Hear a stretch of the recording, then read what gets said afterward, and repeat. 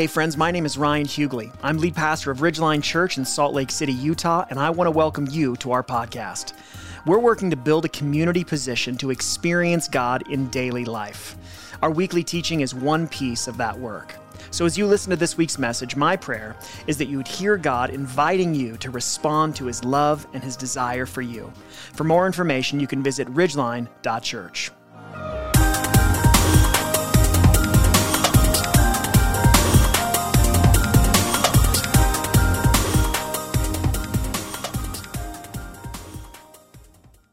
So, man, we're so glad that you're all here, especially today, and excited to be able to jump in to this new series together called Positioned for Change. And I do want you to know that we're going to end the message today. We don't do this every week right now, but we're going to end with a time of text message Q&A. So if this is your first time with us, there's going to be a number that's on the screen, and you can text your questions in at any point. If you have questions about the church or something that you hear this morning, how something might apply to your situation, then go ahead and text those questions in, and we'll get to as many as we can. I do want to start just by telling you a little bit about really the origin of this series, Positioned for Change. I don't have like a bunch of ideas on a wall in my office and then just like throw a dart at them and just go with whatever. There's usually some intention behind what it is that we are learning together as a community, and this series is no different. And the truth is, Position to Change really is the overflow of so much of what God has been doing in my own life, personally and privately, over about the last 2.5 years. And it really all started with being in a season of being pretty discontent with the state of my relationship with God. Mainly that it didn't really feel like I had one. And that doesn't mean that I was not, I've been a pastor for 15 years now, more than that. And so I had a lot of practice in my life, and praying and devotional life, and preaching and serving and teaching. But you know what I'm saying? Like, I didn't necessarily feel like I had a relationship with God. And I hope you know this, but you can do lots of religious practice and not have a relationship with God. And that's kind of where I was. So I had this morning, I remember this morning clear as day. I was praying in my living room, and I got done kind of praying the typical list that I was praying at the time. So I'm sure I prayed for stuff going on in my own life, and I prayed for Tammy and for my kids, and I prayed for our church. And so I get done praying this list, and I had this thought immediately where I was like, I could never do that again and be okay. Not prayer, just to be clear, you're like, I'm not sure about this church at all, but just praying a list, which was basically just reciting a list, like providing an order to a server at a restaurant to God. That's what my prayer life really consisted of at the time. And what I started to notice was this huge chasm between what I was seeing in the scriptures and the way that God related with people in the scriptures and what I was experiencing in my own life. And I have to believe that there's no way that I'm the only one, right? Like, there's times, I guarantee you, where you read the Bible and you read about the way that God's working. And I'm not talking about like Red Sea. Like when we went out to the Salt Lake, I didn't expect God to like part that sucker when I stepped in. I'm not talking about that. I'm just talking about the intimate communion that we see people have with God in the scriptures. I did not feel like I was experiencing that. And I have a hunch that if we're honest, many of us would say the exact same thing. And so what that started for me, like the way that I responded to that, because there would be multiple ways. I mean, some people might just be like, you know what, I don't think that God's even real. A season like that could start a season of deconstruction where someone ends up in a place where they're like, I just think I'm out of this faith thing altogether. And by God's grace, that was not my response. I just started to pray really honestly to God about where I was, and to tell him like, hey, I'm kind of over the way I'm doing this. And I see enough in Scripture that tells me that I think that you have more than this for me, but I don't know where to go from here. And so I just started to pray really on it. And I think the most simple way that I can think to summarize what I was praying about for months was, Lord, I want to experience deeper intimacy with you. And I know, like, if you're here and you're a guy and you're uncomfortable with the word intimacy, like, I don't know what to tell you. I love you very much, and get over it. But that's what I was praying, because that's what I wanted. I wanted deeper intimacy with God. I wanted an actual relationship. And so what I didn't know was that for me personally, it may not mean this for you, but for me it meant a couple of years of therapy and spiritual direction and trying to begin to learn how to live more openly about my emotional life with God and with the people in my life. And it's been like 2.5 years of just being perpetually uncomfortable. But I'm so thankful to say that my relationship with God is a relationship now. And it all started with this sense inside of me that asked, is there more? I grew up in the church. I've been following God for a very, very long time. And after like 37 years of it, I just found myself in this place of asking this question, man, is there more than what I've been experiencing? And so my purpose for this series is to invite you into the very same journey that I've been on, but just unique to where you are in life. Because you and I are not in the same place. And your history, your story is different than mine. And your wiring and your makeup is beautifully unique to who you are. But the journey of positioning our lives to experience transforming relationship with God, I believe, is by and large the same. And so this series is an invitation to you to step into this with me. And so I want to invite you into this. And it all starts with this question: is there more? And I think whether or not you came in this morning and that question was consciously on your mind, I think that's kind of a longing inside all of our souls right now. Because think about just the disoriented state that so many of us feel like we're in right now. I mean, there's like the global things that have happened over the last 18 months that I don't think any of us have ever walked through a global pandemic before and experienced like the complete shutdown of so much of normality in our lives. And so that's been really disorienting to have our lives be so disrupted. But then at the same time, I'll just say for myself, I've found myself, when I look at so much of the fruit that has come out of the Christian church in the last 18 months, it's left me pretty disillusioned. Because it doesn't look very much like Jesus.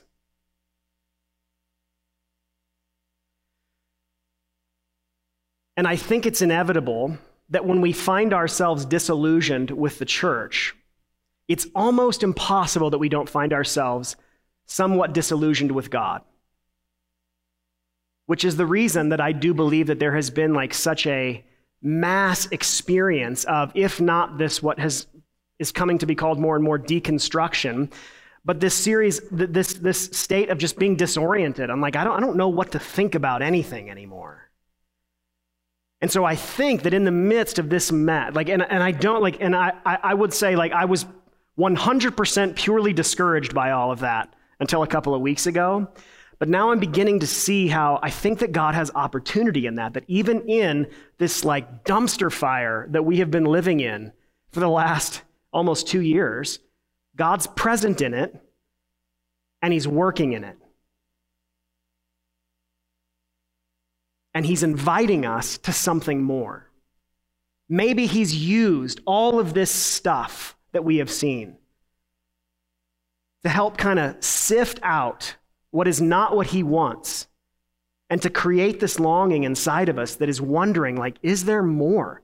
Because if there's not, I've been at a place in my life, my guess is you have been at a place in your life, you might be at a place in your life, or you will be, where you wonder, like, if there's not more, I think I'm out. And so the question that I really want to wrestle with this morning is there more? And there's a spoiler at the beginning, okay? I know we don't love that when it comes to our TV programs, but the spoiler alert is, there is more. Right? Or this was a horribly depressing introduction to a series. After 2.5 years, I'm here to tell you there's not more.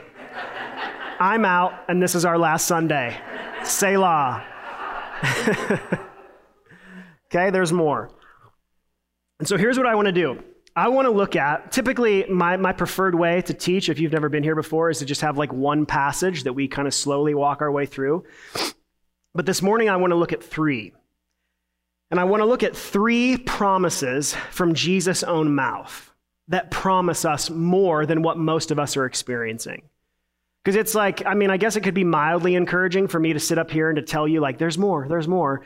But it's probably far more impactful and important that you hear that from the mouth of Jesus.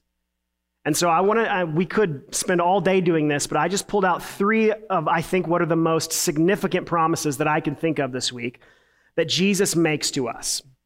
These are not unique to his first disciples. These are promises that he makes to every single one of us, all right? So I know some of you like to take notes and to write things down, so if you want to follow along, here's where we're going to start. Three promises from Jesus' own mouth. The first one is a restful relationship. A restful relationship. And we see this in Matthew chapter 11, specifically verses 28 to 30. Jesus is looking out and speaking to a group of people who are and have been pretty beat down by religious legalism. And he speaks this really encouraging, comforting promise to them. Listen to what he says. He says, "Come to me, all of you who are weary and burdened, and I will give you rest.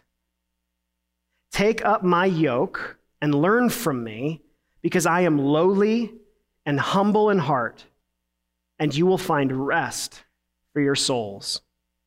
For my yoke is easy, and my burden is light." So just consider those words for a second. Notice the state that these people are in. They are, Jesus says, weary and burdened. I wonder if you've ever felt like that. If you have any experience in a religiously legalistic culture, like the one, that we live in Salt Lake City, then you know what it is to be weary and burdened by having to keep rules to stay right with God. Now, I grew up in the church, so I don't think there's ever been a point in my life when I believed that I had to do certain things in order to be saved. But I very much lived the majority of my life believing that to stay inside of the favor of God, I had to behave a certain way. Anybody else? That's very common within Christianity in Western culture. So I get saved by grace, I stay saved by the things I do. And that leads to this place of being weary and burdened.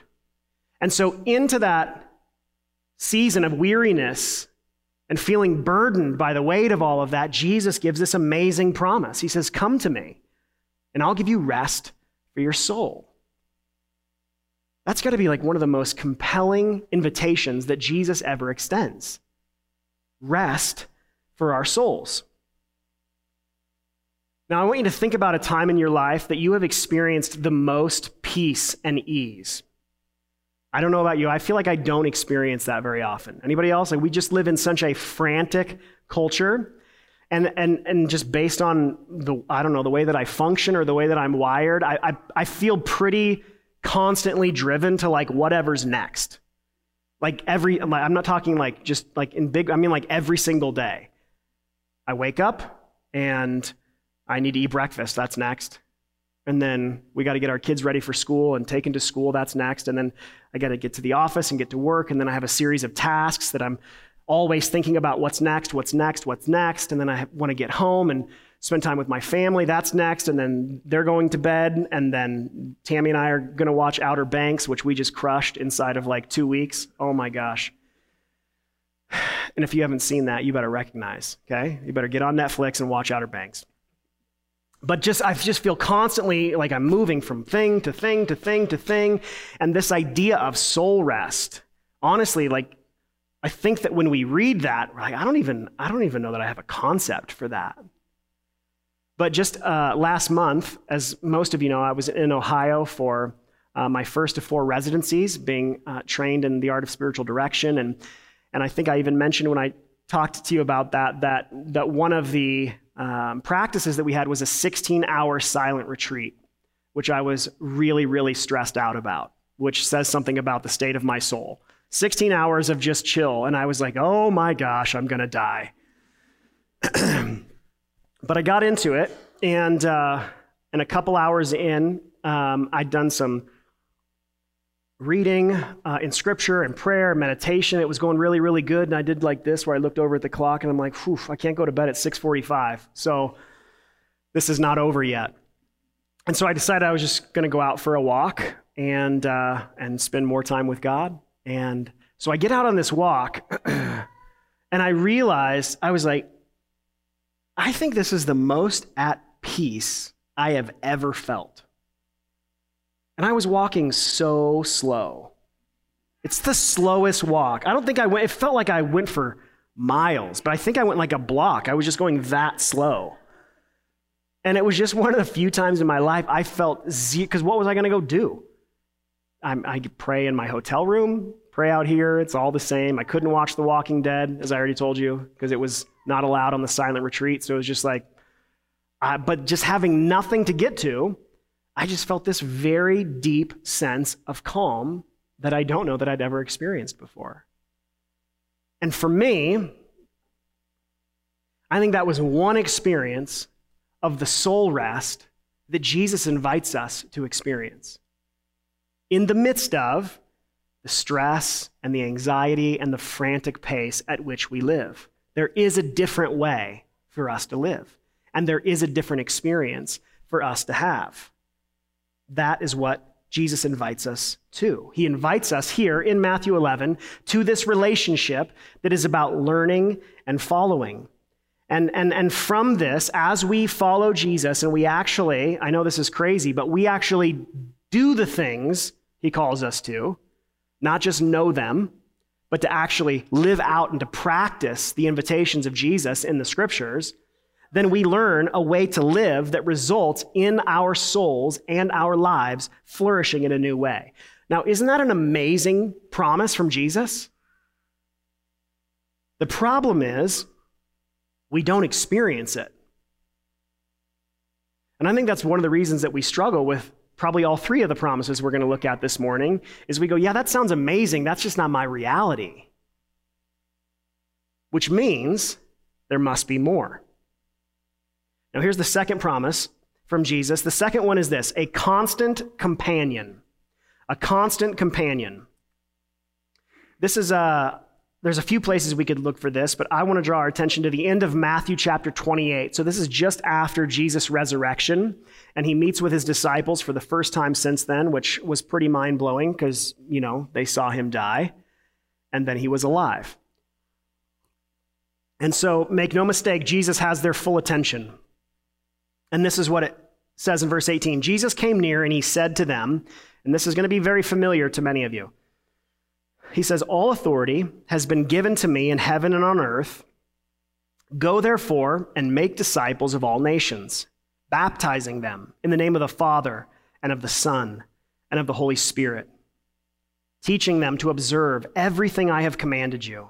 And remember, I am with you always, to the end of the age."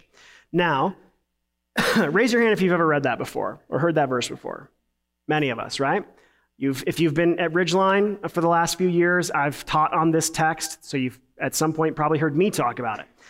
Now, by and large, when we come to these verses, we tend to focus on the mission that Jesus gave to his disciples, which was to make disciples. And there's 2 parts to that. There's the helping people who don't know Jesus come to know him, which baptism is a mark of someone making that transition from death to life. And then the second part of discipleship is teaching people to observe, which means to obey everything that Jesus had commanded. That is where we tend to focus our attention in this text. And I'm not saying that's bad. I think that's really important. That's most certainly the thrust of what Jesus is saying. But it's the last verse that if we don't pay attention to and we don't actually experience, everything else in it's going to be impossible for us. So look again. Jesus says, "And remember, I am with you always to the end of the age." Now that word always in Greek literally means all the days. That there is never going to be a day in your life where God takes a day off. And there's never going to be a season in your life in which he's not present with you and he's not working and that he does not desire communion with you. That's never going to happen. And so reading that promise, sitting in Jesus' promise to be with us all the days, every day, causes me to experience comfort, but also to have a question. And the comfort comes in, like there is comfort in companionship, right? Like not being alone is comforting. Tam and I went to a concert last night, and we're in this new phase of parenting, which I got to tell you, those of you that just have new babies and stuff, oh man, it's great. It's called just leaving your kids at home. Yeah. I mean, don't do that with a new baby because, your one job's to keep them alive. But our kids are old enough that we're just like, we're gonna go, and you guys are good. And they were all three there when we got back, which I felt like was a huge win. Two of them were asleep, and one was reading. I came home last night going, this is it. Jesus, come back. We have crushed parenting. It can't get any better from here. So it's the second time, I think, that we've done that. The first time we just went to dinner and we were back before because I'm 100, we were back before 7:30. I don't get the senior citizens discount if I go later than that. But last night, it was a big deal. We got back after dark. It was 10:30, which was uber late for me. And so here's what I know. If only one of our kids were to stay home last night, we would have been getting a text message around 8 o'clock. I'm not comfortable with this. Why don't you love me? Why have you abandoned us to ourselves?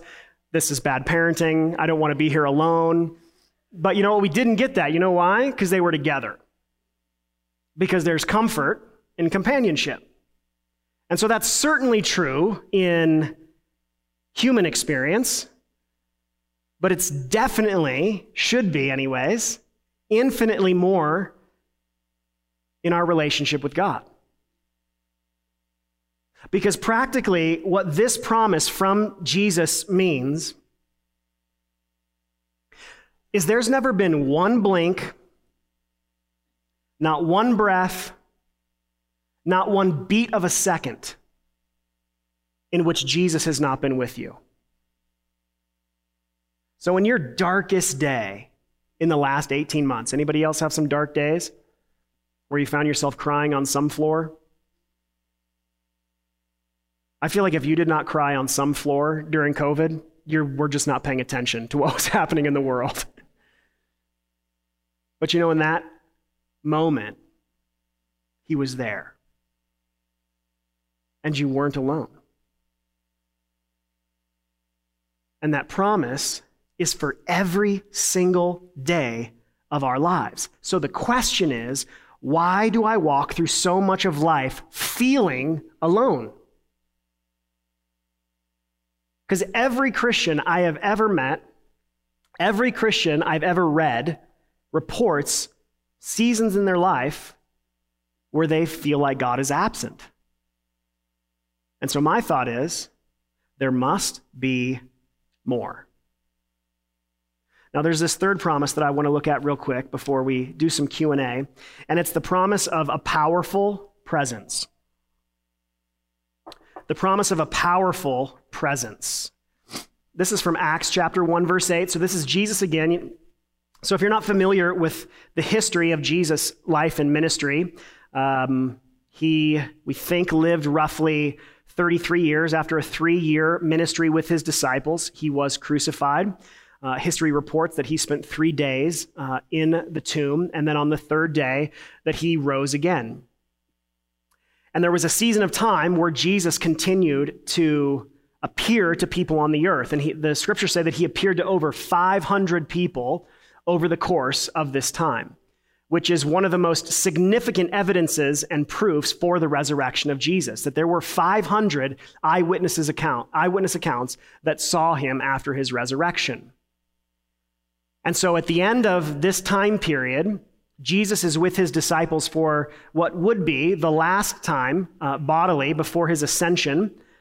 And this is what he promises them. He says in Acts chapter 1, verse 8, "But you will receive power when the Holy Spirit has come on you, and you will be my witnesses in Jerusalem, in all Judea and Samaria, and to the end of the earth." And so imagine think about just the emotional turmoil these early disciples went through, okay? So they followed Jesus for 3 years. They're spending all of that time trying to get their heads around the things that he keeps saying and teaching. They're experiencing and seeing these incredible miracles that are taking place. And by the end, they believe this is the Messiah. He has come. He is here. And then they watched him die.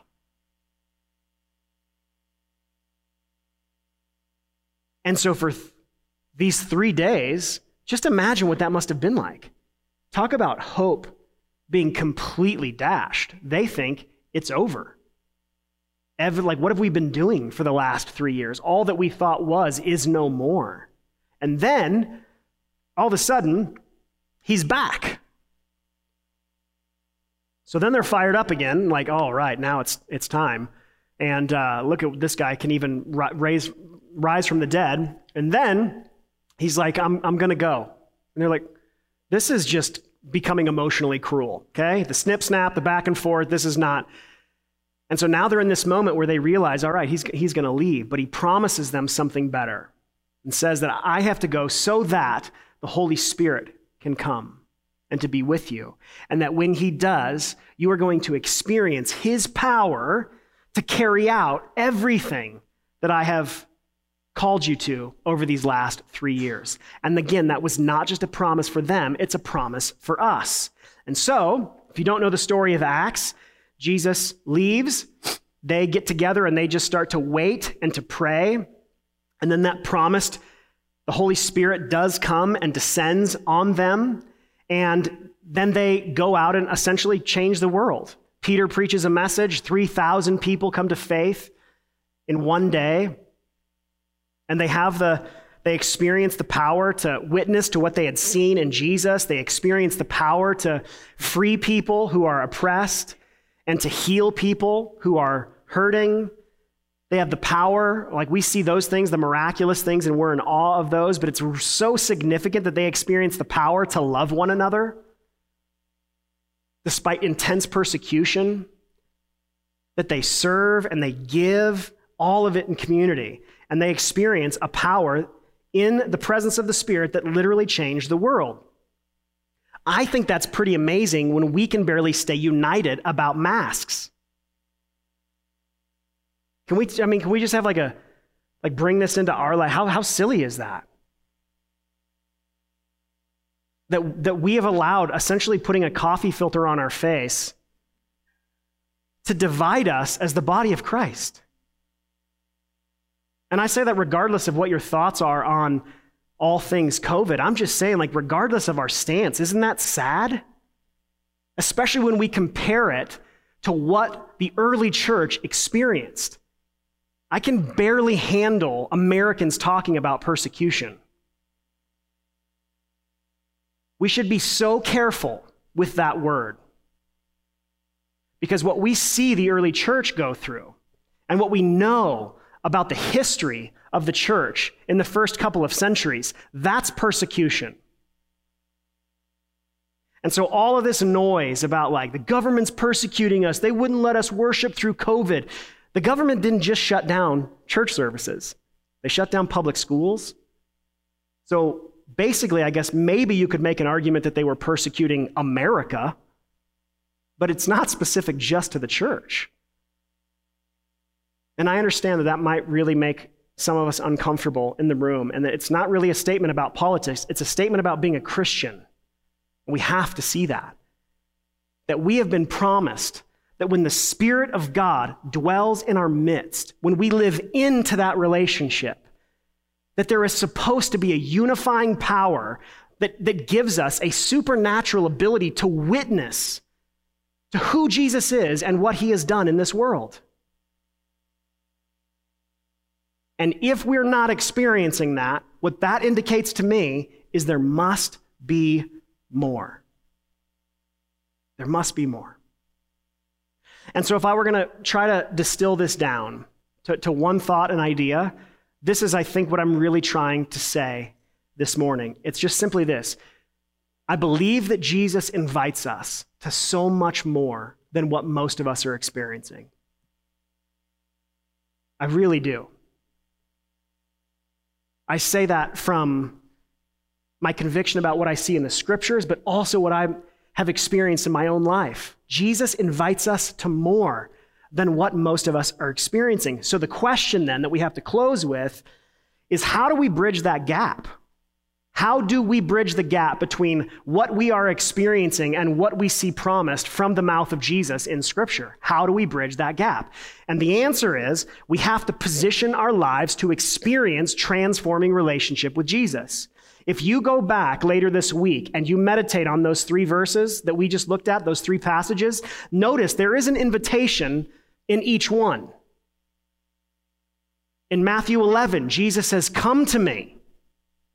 So we should not experience this deep soul rest when we're not answering that invitation and positioning our lives to experiencing it. The problem is not that God has failed to deliver his promise. The problem is we have not positioned our lives to experience and receive it.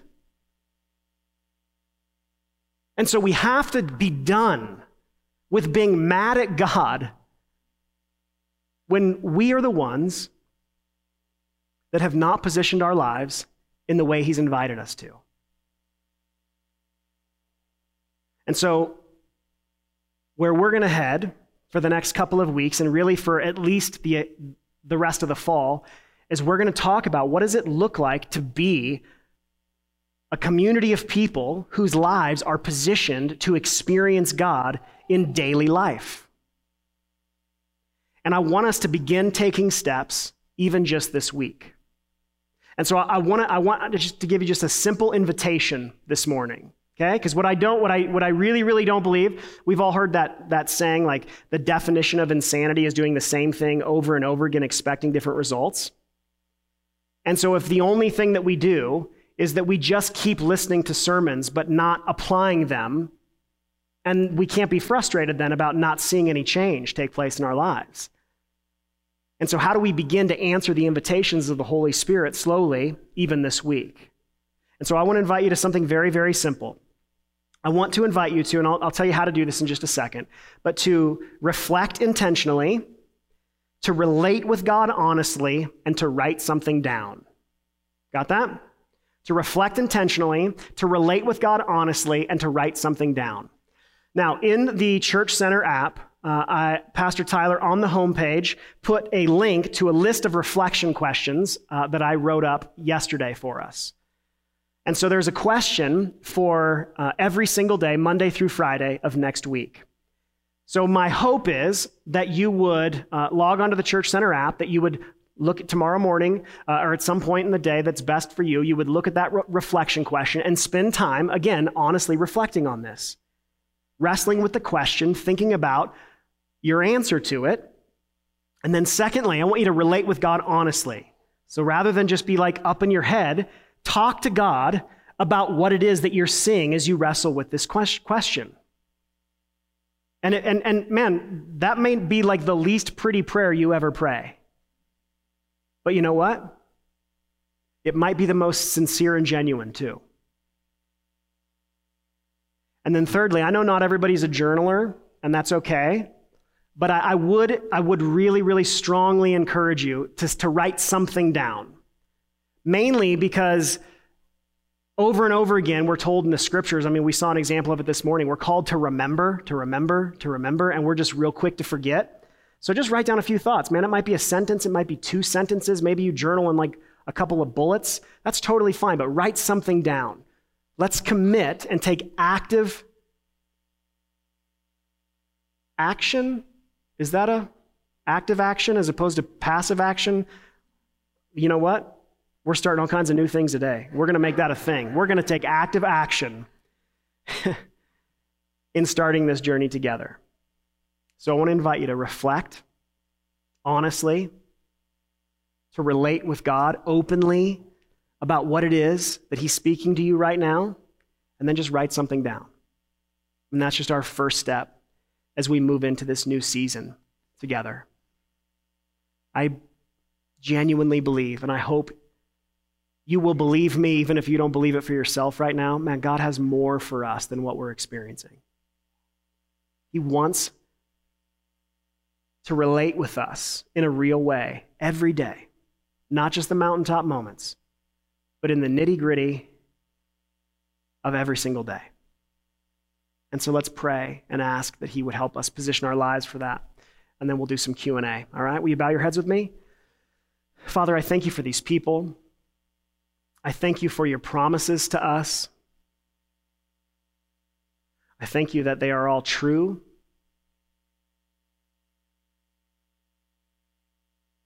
And Lord, we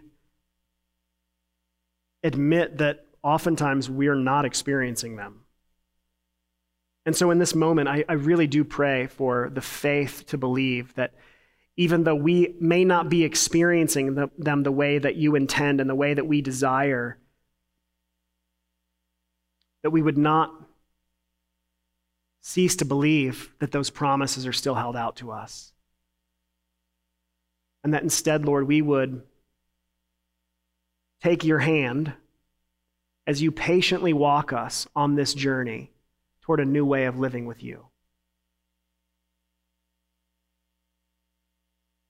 And so, Lord, as we spend time in reflection this week,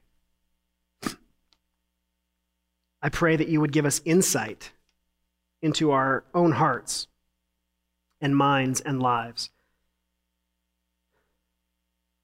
And I pray that you would give us the courage to talk openly with you about what we find in that space. Because you already know, so we're not hiding anything from you, so we might as well talk to you about it. And Lord, as we seek to write a couple of things down each day, I just pray that it would begin to be this record that we could look back on in the year and years to come of how you have just faithfully met with us day after day after day after day. Would you remove every obstacle that stands in the way of us responding to what you're inviting us to? Whether that be fatigue, apathy, fear, skepticism, doubt, whatever those obstacles are, would you remove those? And would you help us to respond to the invitations that you have for us? We ask that you would do that in Jesus' name. And everyone said, amen.